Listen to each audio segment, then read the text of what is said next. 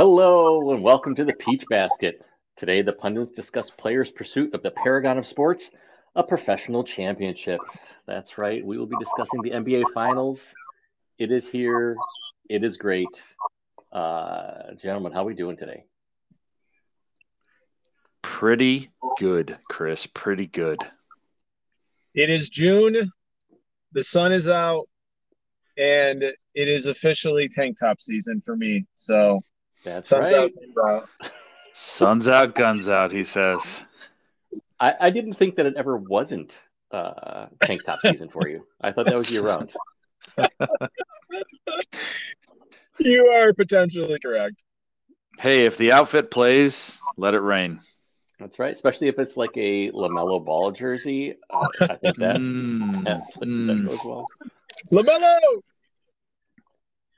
All right. Well, we got a lot to jump in here because the finals are upon us. But before we do that, PJ, do you have a sponsor for this podcast? Today's podcast is sponsored by gasoline, making Americans poor in the year of 2022. Very true. Thank you, gasoline. All right. So before we actually even jump into the finals, we're now 2 games into the finals.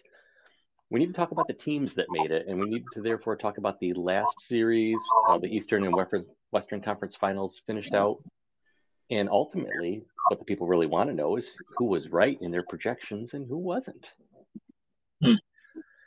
So let's start in the East. So it was Boston versus Miami. I will remind folks what everyone's predictions were. BMO and PJ, you guys agreed on this one. You both thought that Miami would come out of this in 7 games. I had Boston correctly.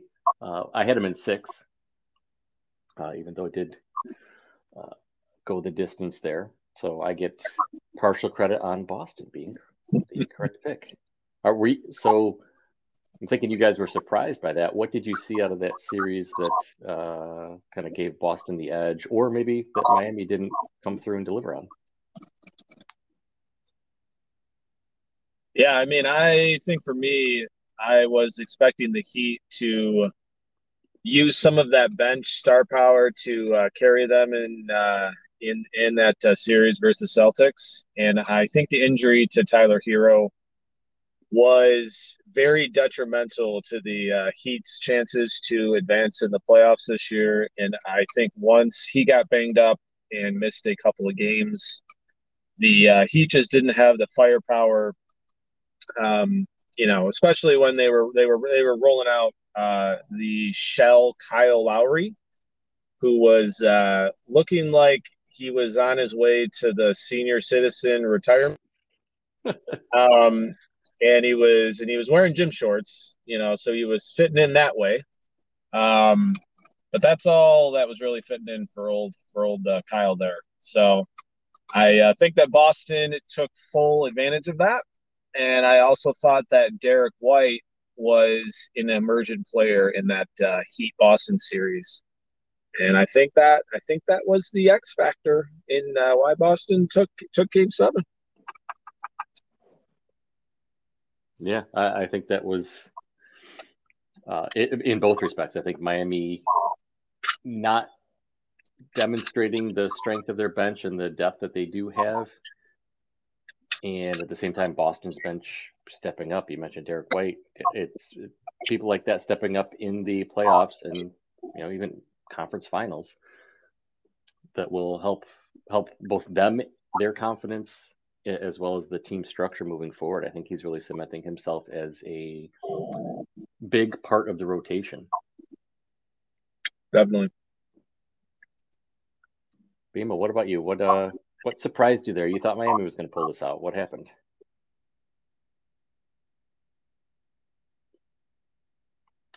Have we lost Bimo? Brenton. All right, 2-person podcast. We got this.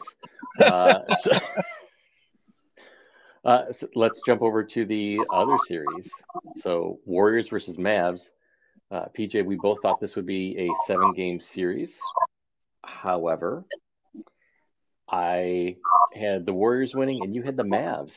What happened there? The Mavs couldn't pull it off. Luka wasn't enough. What do you think? I think Dallas fell short for a number of reasons. The reason why we both thought that Dallas was continuing on in the playoffs was that they were playing small ball. They were shooting. They were shooting a lot of threes, and they were making a ton of threes. And I think that actually ended up kind of snake biting them because they relied too much on shooting 3-pointers, and they did not have any presence inside. And then they basically packed it in on Luka and were daring the other Mavericks to fire up 3-pointers. I also think that the Warriors' star power was just shining a little bit too bright for that series. And I think Dallas will definitely be back.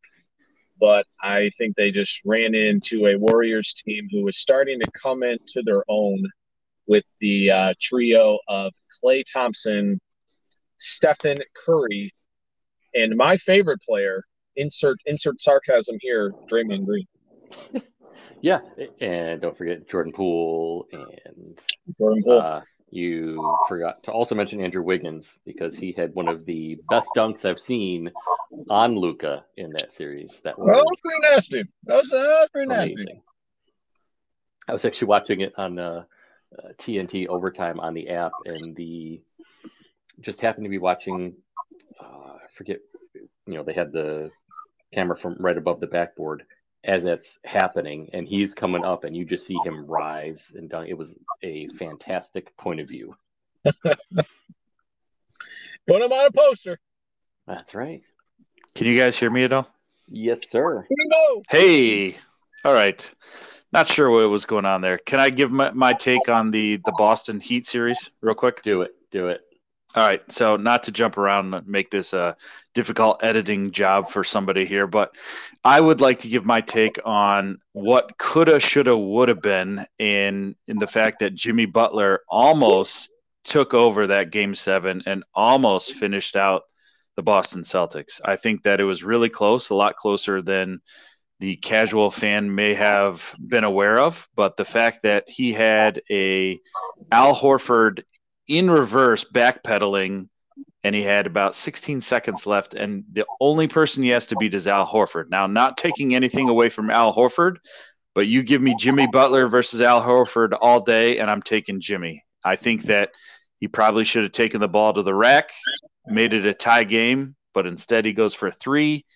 They end up not making that shot. He came up well short, and the rest is history. So I think that my prediction should have held if Jimmy had made the right decision. But yeah, Pete, you're spot on as far as Kyle Lowry forgetting how to play basketball in a big time series. He needed to step up way more to the plate than he did. And I think that the inconsistencies of their other players like Bam Adebayo, who some games looked like a dominant force and other games forgot that he actually was on the roster. So I think that for them, they have a lot of questions to ask themselves, just like the Phoenix Suns do. Like, hey, we got to this position. We thought we were geared up, ready to go, and we came away with pretty much nothing. So it was interesting to me that the Celtics played great team.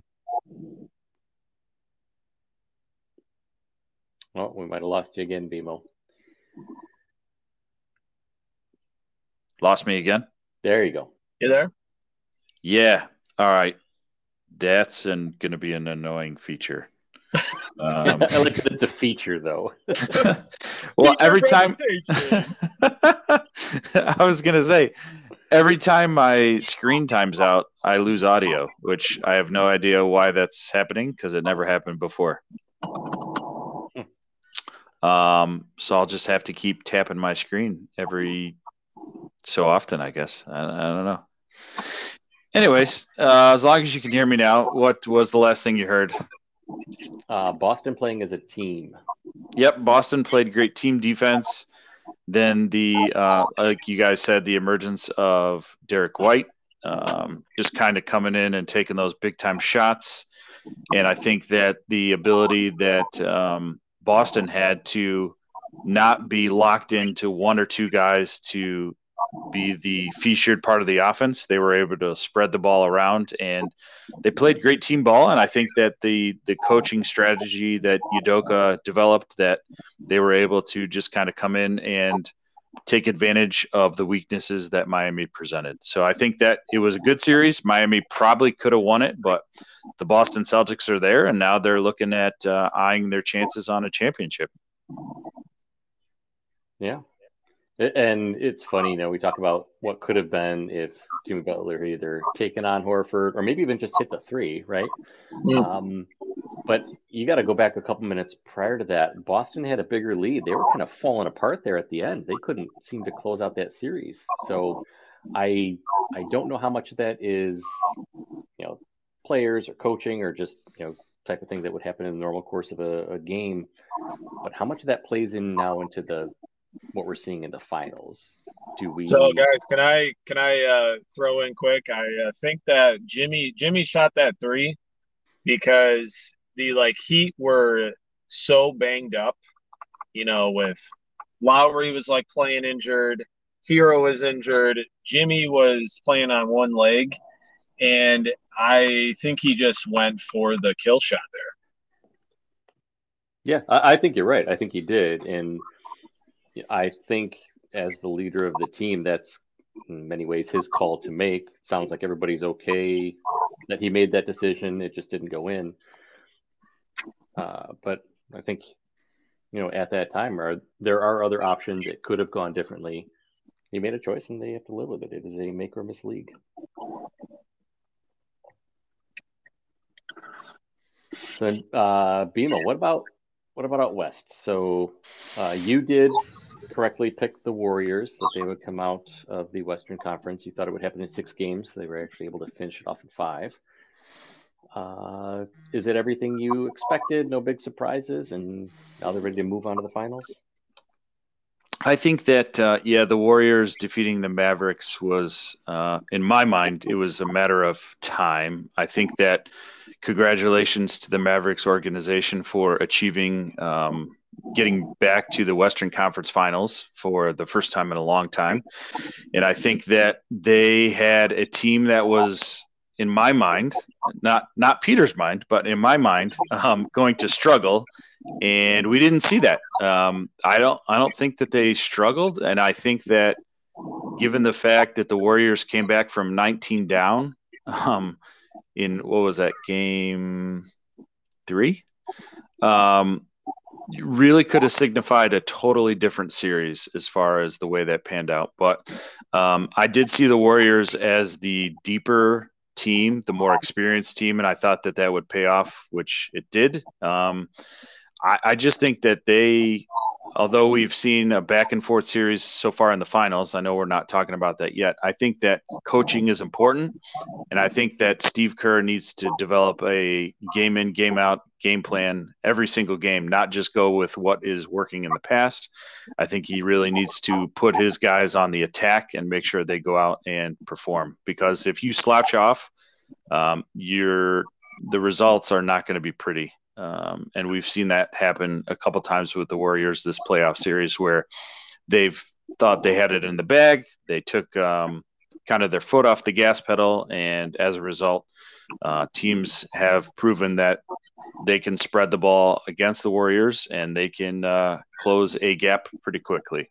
So, not to say that I was surprised, but I just think that it was a good opportunity for the Warriors to prove that they deserve to be there, and they did just that. Yeah, and I agree with you. You got to coach all the way through, because otherwise, if you face off against a good, disciplined defensive team, all they're waiting for is just for you to relax a little bit, or you to make a simple mistake, an avoidable one at that, and they'll capitalize. And I also imagine it's got to be tough when you've got such a talented roster. Particularly during the regular season, you can mail in several games and come out victorious.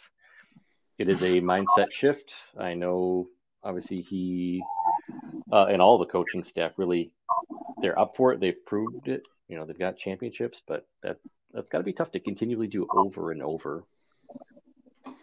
Agreed. All right. Any other closing thoughts on those conference finals before we jump into what is now the main event?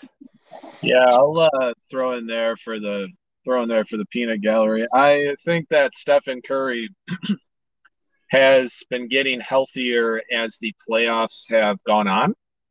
I think in that Memphis series, there was shades of him starting to get going, but he was still not fully healthy.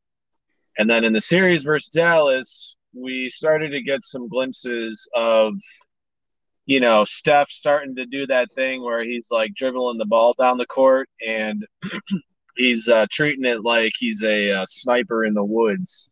Just like kind of casually doing this little crip walk dribble, and he's kind of just looking all casual like.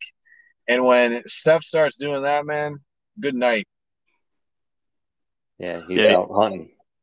Yeah, you almost know exactly what he's going to do. Like it's whether he's going to go 4 or 5 feet across half court before he eyes up that target. And when he's doing that walk and he's got his head held low and he's dribbling the ball like he's about to just pounce, it's like, all right, good night. Here it comes. Yeah.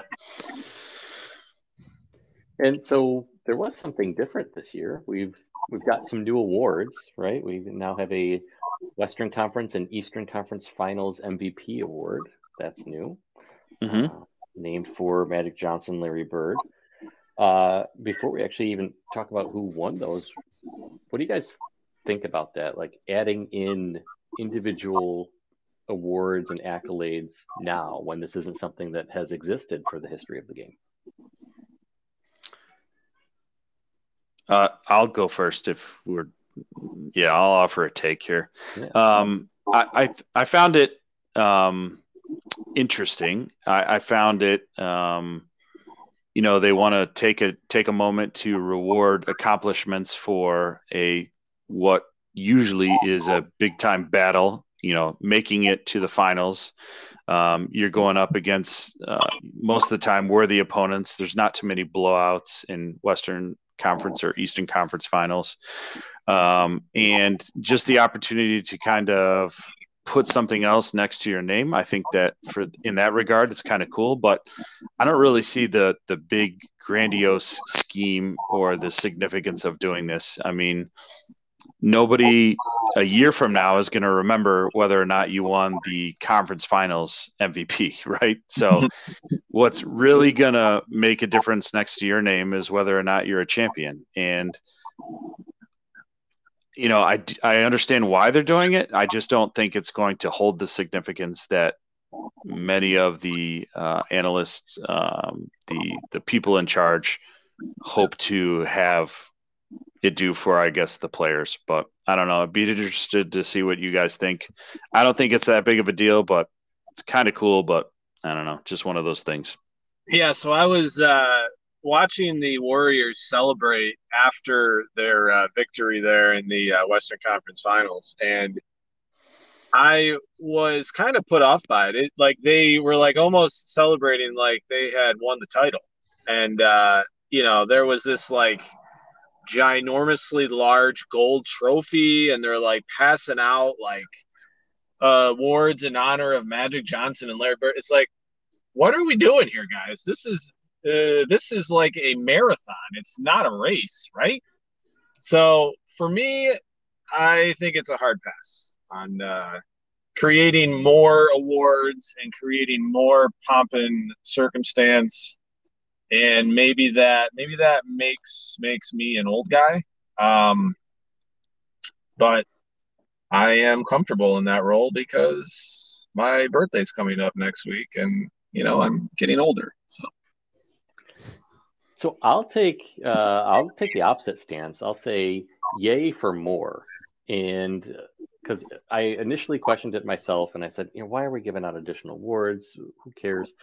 But then I also recognized that the conference championships are a big deal. Like the teams that win those, they're going to put banners of Western Conference, Eastern Conference champions up in their rafters, even if they don't win a national championship, even if they don't win the NBA Finals. And so I think in the same way, individual players can take that same approach. Like it's an acknowledgement that in the end, there's only going to be one, but you've got two conferences that have battled each other to identify who's going to come out to, in many ways, like defend that conference, go to the NBA Finals. Why not recognize individual performances there? I'll say it would be taking it too far if you did that for like didn't do it for the semifinals, do it for the quarterfinals. Like I'm not saying do that, but it seems like a decent place to do it. I also think if you're going to do it, doing it in a season like the 75th anniversary season makes sense. Don't do it in like the 73rd or some just random year. So I like that. And I even like that they did so in acknowledging Larry Bird and Magic Johnson. So being able to honor and commemorate their past and their legacy while at the same time kind of putting that crown on some new emerging players, I'm all for it. I like it. So you say keep doing it. Keep doing it. Don't take it any further, but keep it going. I think people will remember it a year from now, but only like exactly a year from now when the next ones are crowned. Yeah. But I think it's something that players can add to their resume, and I like the idea of there being in many ways like almost like a regular season MVP, and you need to acknowledge postseason separately. If you're going to do that for the NBA Finals, well, a team can get there as a total team. It's not necessarily the most important, the most valuable player in the postseason, but you get a little bit closer to doing that here where you can acknowledge an Eastern Conference and Western Conference. And perhaps it's one of the same people. Maybe Jason Tatum won it in the East and Steph Curry for the West. Maybe one of them gets Finals MVP, depending on how this all plays out. But I still like that you're able to acknowledge both. So, yeah, resume builder for sure. So as far as non-championship celebrations go, Peter, which one was more annoying, the Minnesota Timberwolves or the Golden State Warriors? I would say the Warriors because they have won the title multiple times. Okay. So I'm gonna go with the old adage, act like you've been there before. Okay. I feel like with the Timber Puppies, they are like still learning. They're like still out, and they wake up every day and they're still excited because they're puppies, right? And I feel like the Warriors, have won the finals multiple times. You're celebrating and you're like doing the Dougie and people are like dapping each other up. It's like, guys, settle down here, Yeah. All right. I respect it. I just thought there was a lot of celebration for making the 8 seed from the Minnesota Timberwolves. So yeah, I do think there's something though. You need to celebrate every step in the journey. Now, perhaps they're not going to rise and do significantly better than that over the next couple of years, but that can be a step for a young team to say like make it into the postseason. Now, if it's again something they can build upon, great.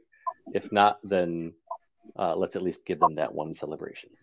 All right. Get behind that. Before we move ahead to the finals, so the two teams that did not make the finals, let's talk about quickly what they need to do so that they can increase their chances of making it to the finals next year. What do you guys think about what do the Dallas Mavericks and the Miami Heat need to do in order to get themselves into the finals next year? Or do you even think that they have an opportunity to make it back that far? Yeah. Let's start in the East with Miami because I think they are a strong team. It just seemed like not everybody showed up mentally or otherwise. I think the kind of cop out answer is get another star and put them there, but I don't know how much that's going to fully help Miami. They're a strong defensive team. They've got good shooting. It just didn't all show up in the same place. I think the second part of what you said, will they even make it there? That's going to be tough. I mean, they were the 1 seed in the East, but I have to look ahead to next year and think the Nets are going to do something better. There's a couple other teams that are on the rise. I'll say it's going to be more and more difficult for a team like Miami. Maybe the Bucks have another great year. I would not, do anything drastic in Miami. If you can add in, I don't even know. I think it's just more of the same. Like A point guard. Yeah, like. So I mean that's a fair point. Some of the takes that I've seen is they need another. So Jimmy's like your barometer as far as energy, right? So you need to have him there to kind of push you in a little bit more of a energy direction than you've already exerted.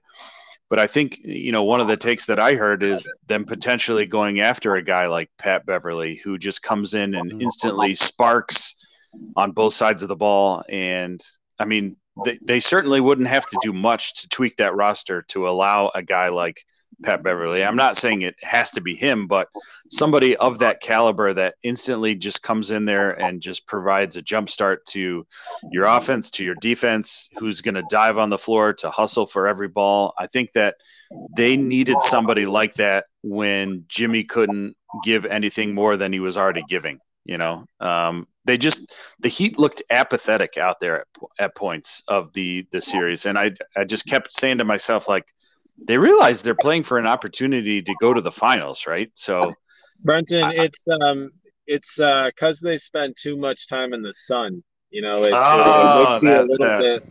That was it. Times. So it was probably that, and then they were also mesmerized by Marcus Smart's outfits, right? So those were glorious. Oh yeah. Yeah. That needs to be our next sponsor. Whatever clothing company designed his matching pants and shirt outfit needs to be our next sponsor for sure.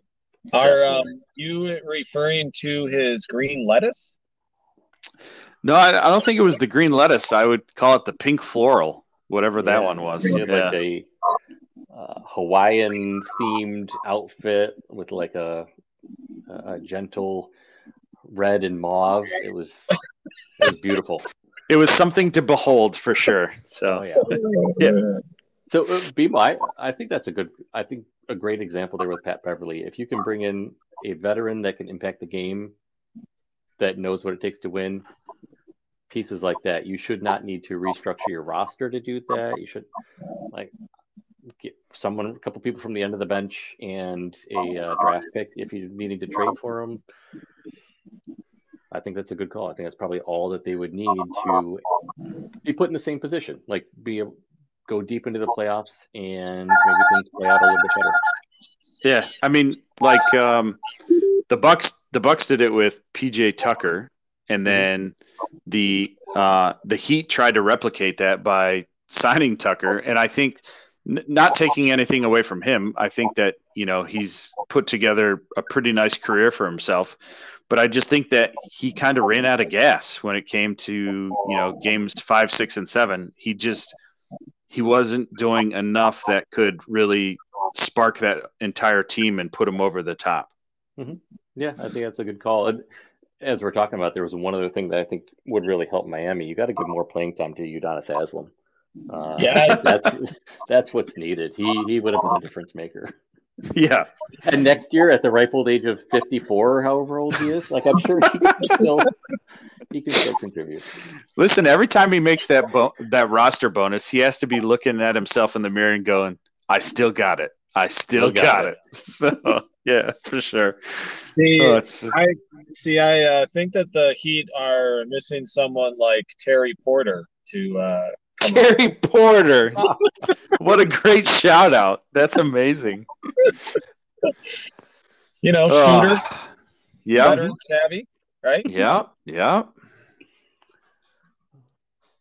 So what about the Mavs? Same question there, right, Bimo? What do they need? Make it to the Western Conference Finals. You're going to continue to develop with around Luka.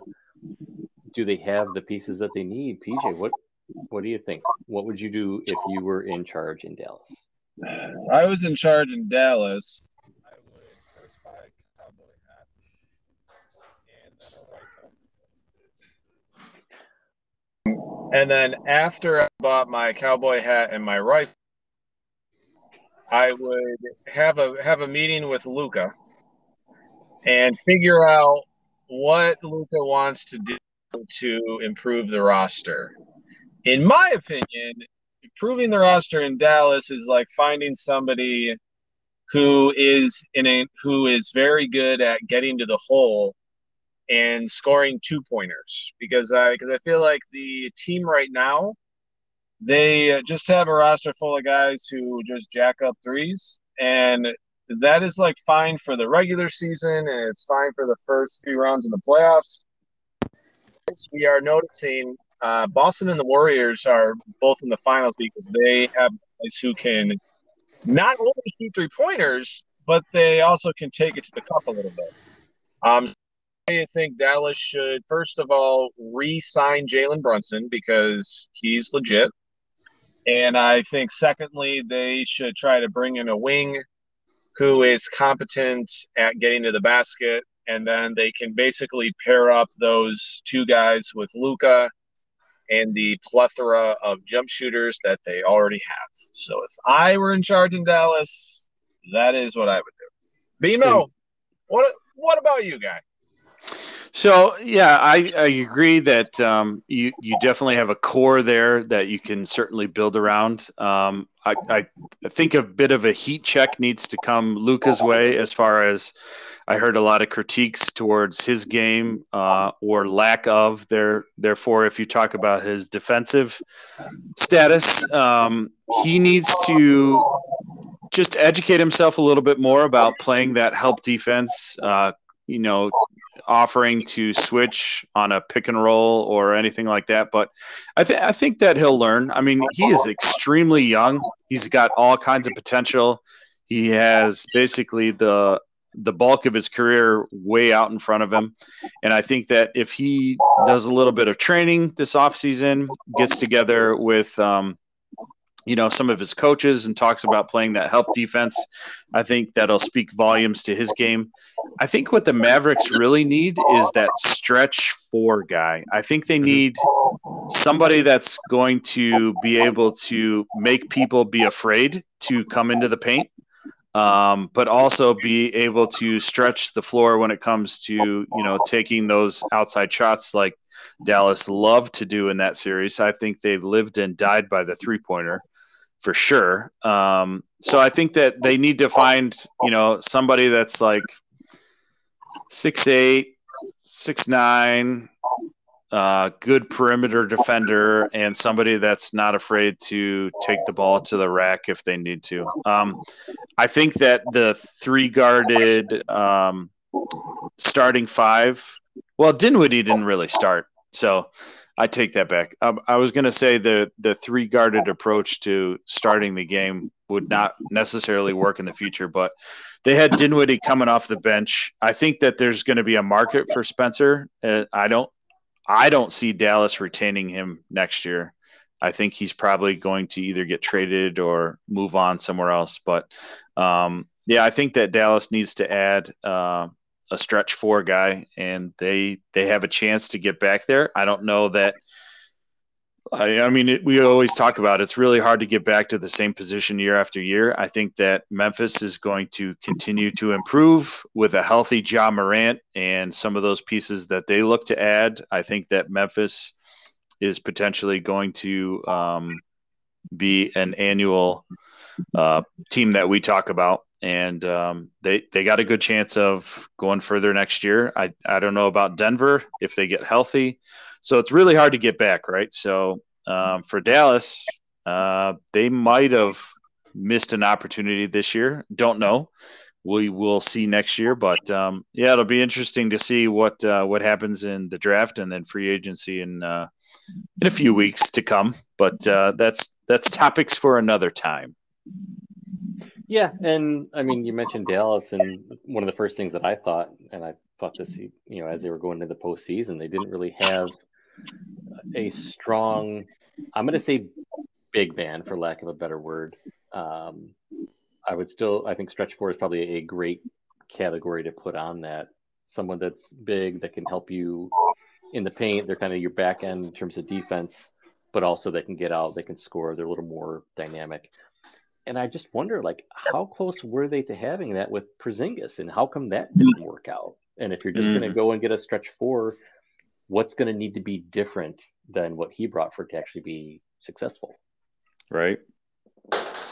Yeah, I thought that he's a unicorn, right? He's 7'3" and he can shoot the ball from pretty much anywhere on the floor. So to give that up and to not get a big man back in return, they looked like, that was Looney's biggest thing was offensive rebounds, and Dallas just couldn't stop it. The one game, I think he had 12 or 13 20 rebounds. Yeah, and like 12 of them were offensive rebounds. So you talk about second chance opportunities that the Warriors just took advantage of. I wonder how differently that would have gone if you had a big man in the middle that's just not afraid to box out, to get down and dirty and take advantage of his height and do something about it. I don't know. Yeah, so I agree. I think they do need a big man of presence in there. You're going to want them to stretch it out just in today's NBA. Curious to see what they can do in the offseason, and if they agree with that as their gap.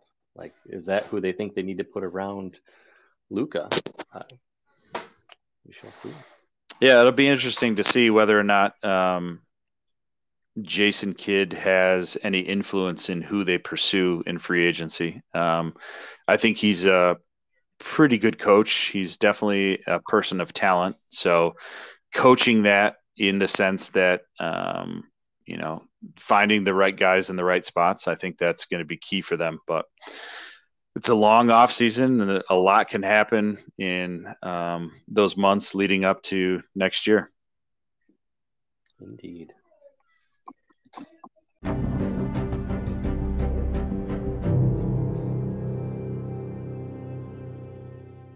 All right.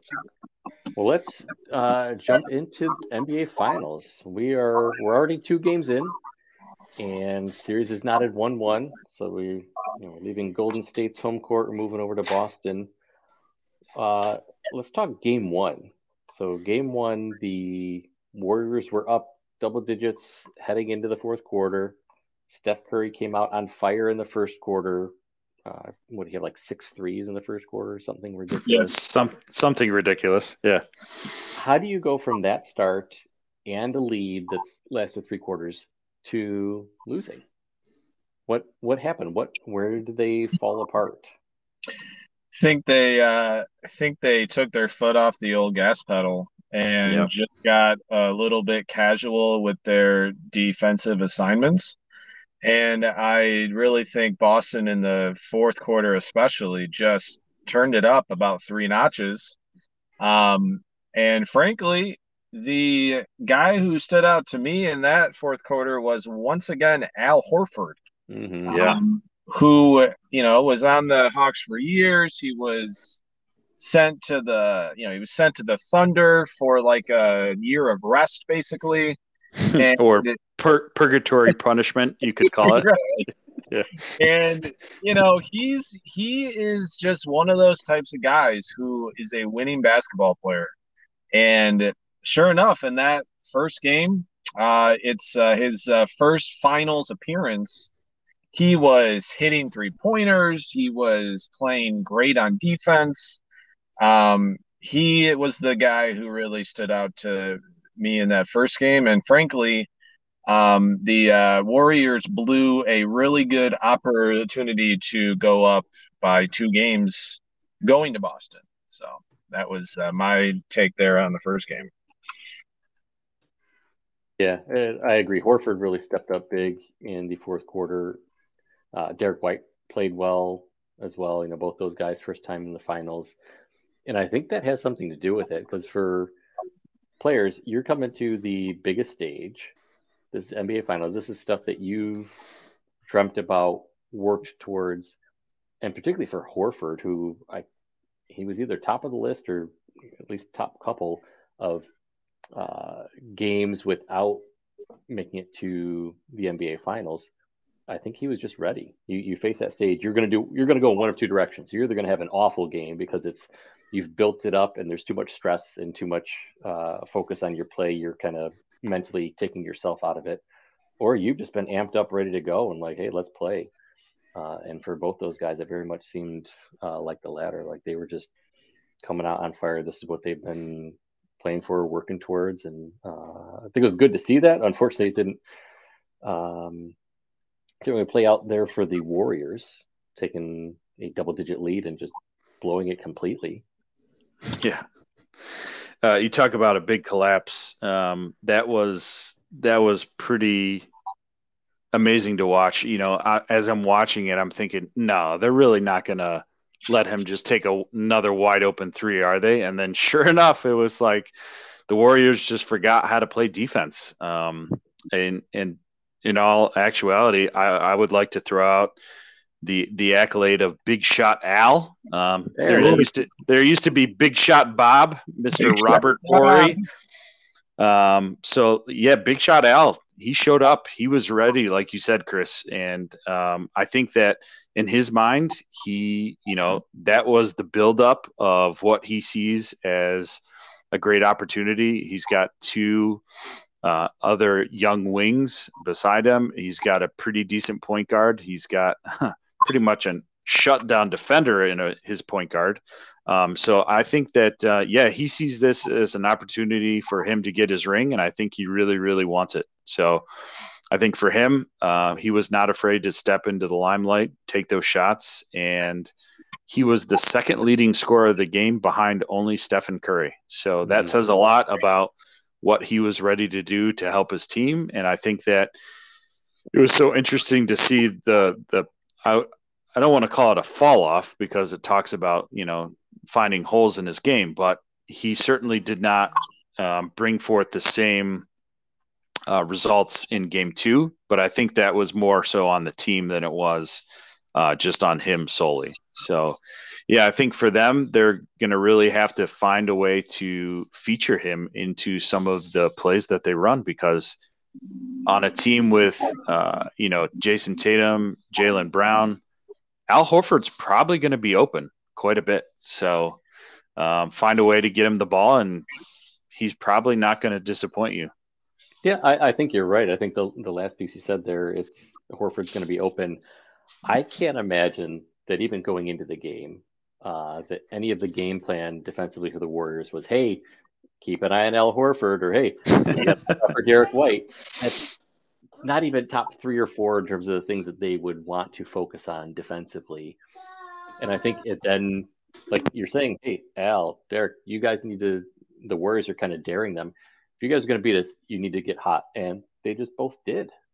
And you could say in some ways, the Warriors kind of took their eyes off the prize, but maybe they were just executing their game plan, and Boston just happened to find the one solution. Yeah, I mean, in the NBA, there's always something to be said about making that extra pass, and you have to have ready opportunities. And I think both Derek White and Al Horford took advantage of ready opportunities. Mm-hmm. And you're exactly right. That probably wasn't even on their radar as far as how they game planned for game 1. But even so, you have to be able to make those mid-game adjustments. And I think that for them looking at, okay, what are we getting beat on right now? Or how are we losing this 17-point lead in a short amount of time? I think that more timely timeouts, or just an opportunity for a guy like Draymond Green to say, hey, put your heads down, close out on that 3-point shot, and let's get this done, but congrats to the Celtics for taking advantage of what was given to them, and they have made this a pretty interesting series so far. Yeah, and I have to imagine then, as the Warriors were preparing for game 2, they're talking, and maybe someone, like an Andrew Wiggins says, hey, coach, what are we going to do about Al Horford and Derek White? And before anyone can answer, Draymond Green just looks over him, gives him a death glare. Everyone goes quiet, and Steve Kerr says, moving on. Yep. They weren't going to change their focus. Next question. Right. I think they basically said, if we're going to lose to Al Horford and Derek White, then they're going to need to be hot for the whole series. And I think Draymond summed it up well when he looked at how the Warriors lost game one and said, "We'll be fine." Yeah. So, as we talk about Boston, they took game one. They stole home court advantage. We move on to game two last night. And did anything look different to you guys out of the tip, or even like the first quarter? Because to me, if you compare and contrast just the first quarters, obviously game one was more Warriors. Steph was hot. Game two, like Boston came out, they built an early lead before it essentially being very even game come the end of the first quarter. But I don't know. It struck me as odd because you've got Warriors strong in the first quarter, game one, and lose. Boston strong first quarter, game two, and lose. Is there just the changes during the game, the uh, movement and adapting to what's going on in that particular game, that whoever does that better, they're going to win the game? Yeah, so I'll throw in here. Somebody needs to get in Draymond's ear and tell him to not tackle people with his legs, and then like rest his legs on like a grown man's face when he already has a technical in the game. Because if you think back a couple years ago, the Warriors were playing the Cavaliers in the finals, and Yep. Bron was like, what is the easiest way for us to win this series? Well, if I get their glue guy kicked out because of some shenanigans, then I think we might have a better shot. And it turns out Draymond got kicked out of that series because he was acting a fool. Mm-hmm. He's trying to drop kick people. Right. And I was like watching last night, and Jeff Van Gundy, who I think is a good commentator, He's great. was like almost defending Draymond. He's like, well, this like type of guy, he has to play with an edge, and this and that, and the ref should like know to not have to give Draymond a second technical foul here. It's like, are you kidding me right now? Somebody on the Warrior staff needs to like tell Draymond to just shut his mouth, because if he gets kicked out of that game, then the Warriors might be down 0-2. Yeah, that's a really, really tough balance, because you have to talk about all the different factors, right? So Draymond needs to be in control of Draymond. He really needs to. There's no ifs, ands, or buts about it. He just got to take control of his own self. And I agree with you, Pete. Sometimes he flies off the deep end. He goes too far. He takes that in a direction that they shouldn't be taking it. And at the same time, he's your energy guy. So you want guys to feed off of him. You want guys to look at the intensity that he's bringing to the court, and you want other guys to emulate that. At the same time, you have referees that have already called one technical against him, and then you put him in a really hard spot when you're talking about putting your elbow down on the scorer's table while they're reviewing a play that you were involved in. You talk about getting in your face 4 inches away from another player and a ref for the scuffle that they had with after, I think it was the scuffle after Jaylen Brown. Like, he was teetering on the edge of just getting flat out ejected from that game. But I think the referees in the back of their mind are going, well, if we throw him out, then everybody's going to have a fit, and they're going to say that we penalize the player that brings energy. But I'm like, I don't know how you alleviate that. In my mind, you're right. Somebody on the coaching staff needs to say, great, you've done what we need you to do. You've moved the needle in our direction. Now it's time for you to press the pause button and put that to rest for a little bit, because if you're involved in every play, you're always jarring at the refs. I think eventually that's going to get to them, and all it takes is one little word, one little spark, and it's like, boom, you're gone. So, yeah, I think that what he brings to that team is important, but I also think that he needs to be able to take advice from his coaches and rein it in a little bit. Yeah, I think that is tough, because in many ways, it is that edge that makes him valuable. And even from a coaching perspective, it's a very fine line if you want to try and you can't tell him, hey, tone it down 25% or whatever, because you're actually going to Right. lose a lot of his value, a lot of his what he brings and how he is able to impact a game. I think you kind of just need to roll the dice and hope that things like this happen where the refs clearly took it into account. I think Van Gundy called it out correctly. He said if this was another game, it would have been a double technical to both those guys and Draymond would be gone. Yep. And I think it's fine for the refs to take that into account and to not want to throw someone out. But I think that is very much, in my mind anyway, I base that on the fact that they're also too quick with the whistle and don't let Yeah, players for sure.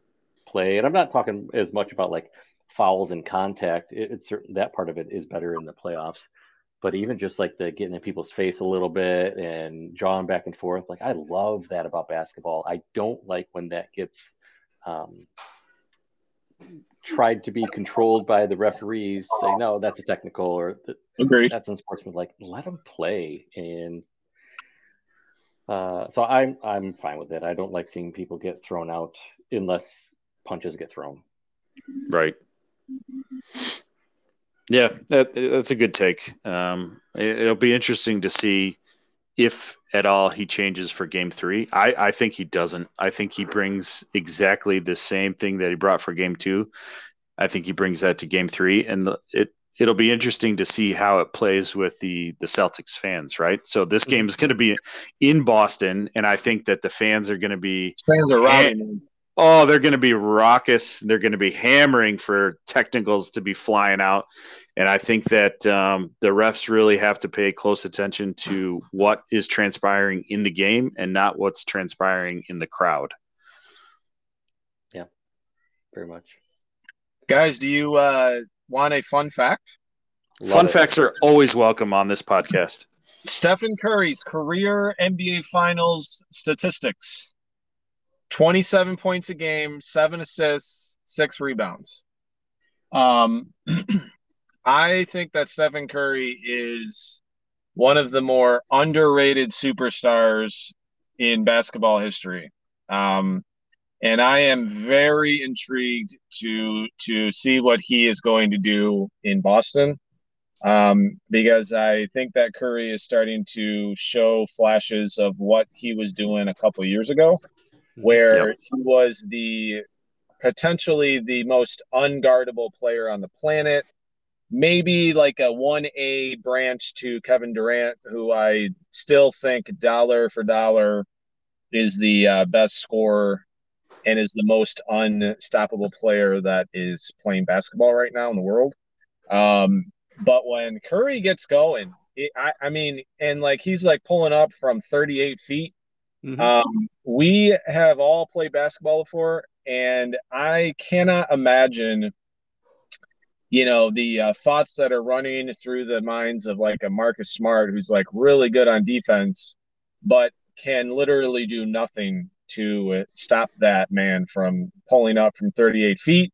And then if you come up close on him, he can just drive past you and either pull up for a shorter 3-pointer, or he can just kick it out to Klay Thompson, who is one of the best postseason shooters in NBA history.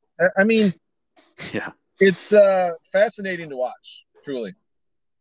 And I think it's funny that you called out like Steph's probably one of the only people that can have the ball on offense, make a move, go past his defender, and still be in a position where he's shooting a 3-pointer because he starts from so far beyond the 3. He's so dangerous, several steps behind the line.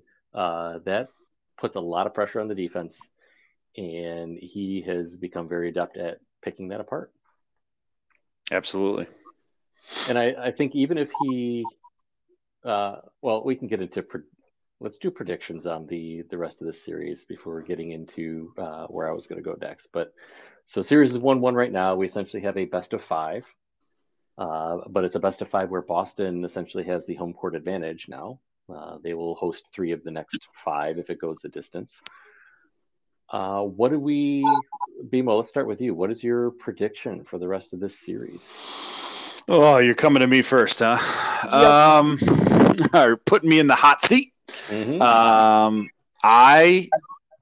So in my mind, I already made up the fact that I believe the Warriors are going to be the champions this year. I'm struggling with the amount of games that is going to take, and I've gone through a couple scenarios here. I think that the gentleman's sweep, in my mind, is I'm going to say off the table. I don't think it's going to go 4-1. I think that in all actuality, the Golden State Warriors are going to steal this first game here in Boston. I think Boston evens the series. So I'm gonna go. I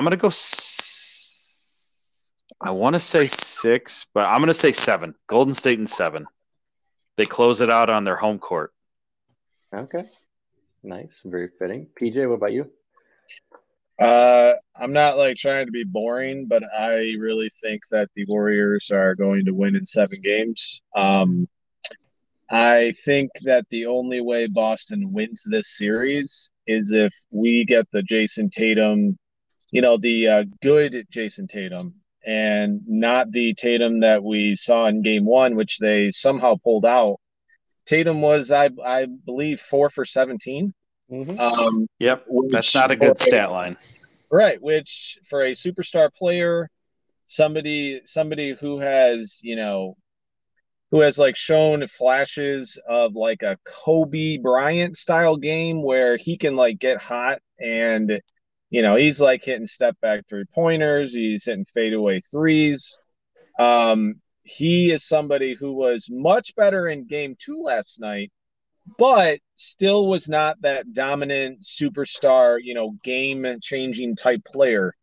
If Tatum can, maybe strike while the iron is hot, then Boston definitely has a chance. But I just firmly believe that Curry is the best player in this series, and I think he's going to get another chip, and I think they're going to do it in 7. That's not That's not boring, Pete. That just means that our basketball prowess is fully synced up. So Pundits. Yes. So I had written down in my notes 3 weeks ago, maybe 2 weeks ago, I had written down Warriors in 7 as my prediction for the finals, even before they were in the finals. Okay. I think I'm going to change it slightly though. It's going to be Warriors, but I don't think they're going to need all 7 games. I'm going to go Warriors in 6.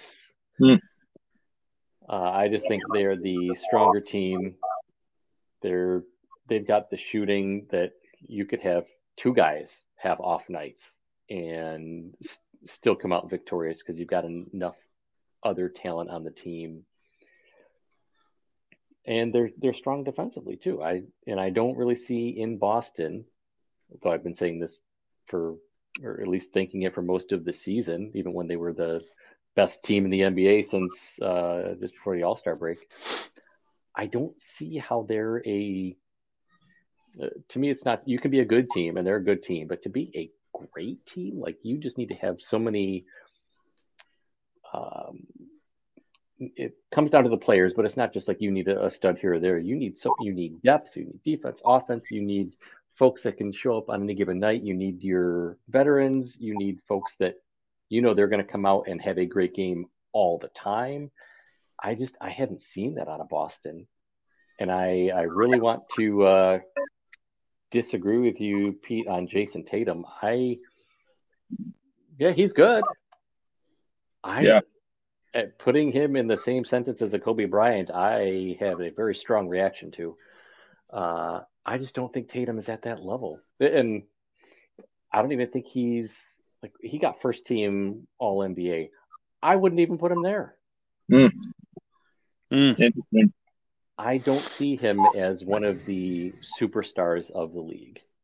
And perhaps I'm wrong on that, but what it would take, and maybe I'll take the opposite stance, if he can will his team to victory, if he can show up for the rest of this series, if he can overtake the Warriors with looking around, like saying it the opposite way, Al Horford and Derek White, if he can get his team to victory over the Warriors, Impressive. I'll elevate him a step in my mind. But until something like that, yeah, you're a good player. You want to be an all-star? Sure. But that's where I leave him. So with that said, I still think the Warriors, and I think we're all in agreement here, they're the better team, they're the stronger team, and most likely to come out of this with the championship. Yeah, you briefly mentioned all NBA selections, and I think that the league is feverishly trying to correct their kerfuffle that they have there. That being that they are putting people into those slots, first team, second team, third team, based on position. And I think that we've talked about this outside of the podcast, Chris, that they have to make an adjustment to be able to correct that, because you've got a guy that I would agree with you. He's good, but he's not great in Jason Tatum. That's first team. And then you got somebody like Joel Embiid, who is second team, and he was neck and neck for MVP this year. And I'm sorry, that does not move him down to the second team for me. I just don't see it. And then you've got, stat guys that are chasing numbers that really didn't do much otherwise. Like Jimmy Butler was left off of all three of the NBA all teams. And yes, no Jimmy Butler, and you have Pascal Siakam that made the third team. And yeah, I've got a problem with that. You've got Karl Anthony Towns on the same third team as Trae Young. Trae Young led the league in assists and points. I don't think that they're at the same level. So I think that the All-NBA teams, although they're nice to give out those awards and accolades, I don't think that they are properly awarded in my mind. Yeah. So, yeah. I agree. I actually think we can let's use this as a teaser. I think we can do a deep dive on the All NBA teams here in an upcoming podcast and give it the time that it's needed, because I think there are problems with it in the voting and how it's structured, and we are just the type of people to propose great solutions. Ooh, I like that. So let's bring it to the table for a next time discussion, and let's talk about who our revised All NBA teams would be. Yes, we will do that. All right. Maybe the last piece here then. So we talked NBA Finals. We all think it's the Warriors. Who wins the NBA Finals MVP? It's got to be Curry. Curry finally gets his championship ring with the NBA Finals MVP for me. How in the world has Curry not gotten a Finals Most Valuable Player yet? Kevin Durant. So, Andre Iguodala. Yeah, Andre Iguodala. Yeah, I mean, and the one that they lost against the Cavs, Curry had a great series in that one too. So, yeah, I think that for him, it's just not quite there. I mean, you could have given it to him, but really the game changer was Iguodala in that series. And then Kevin Durant was, like you said, Pete, and you've agreed, Chris, I mean, one of the most unstoppable scorers there is. So, yeah, it's hard not to give him that. But, yeah, the fact that Curry has won the 3 titles and hasn't been able to get the MVP is it's almost comical. Yeah. And I agree. This is the year it'll change.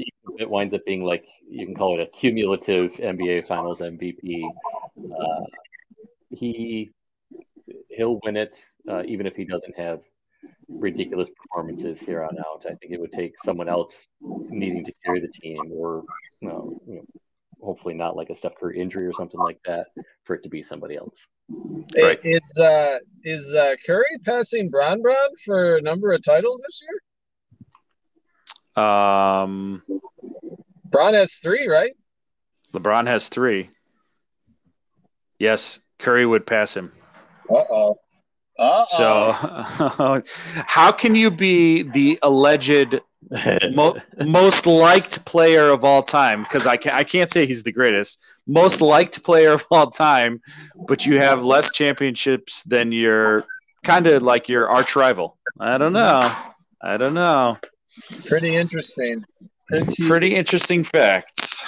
Indeed. But all right, game 3 is Wednesday night. I know where I'm going to be. I'm going to be watching, and we're hopefully going to get another game of great basketball skills. Indeed. Looking forward to it. Looking forward to the exciting conclusion to the NBA Finals. So, stay tuned. Here are takes on how this plays out. See which of us was correct or not in terms of number of games. And more to come here on Peach Basket. Ball is life. Thanks. Ball is life. Thanks for listening. Basket hole! Sometimes you just have to give the people what they want, you know? Mm-hmm. Oh! Hey, it worked. There's that smooth baritone voice that you guys were looking for. So. Sorry, I'm just finishing up a turkey Sammy.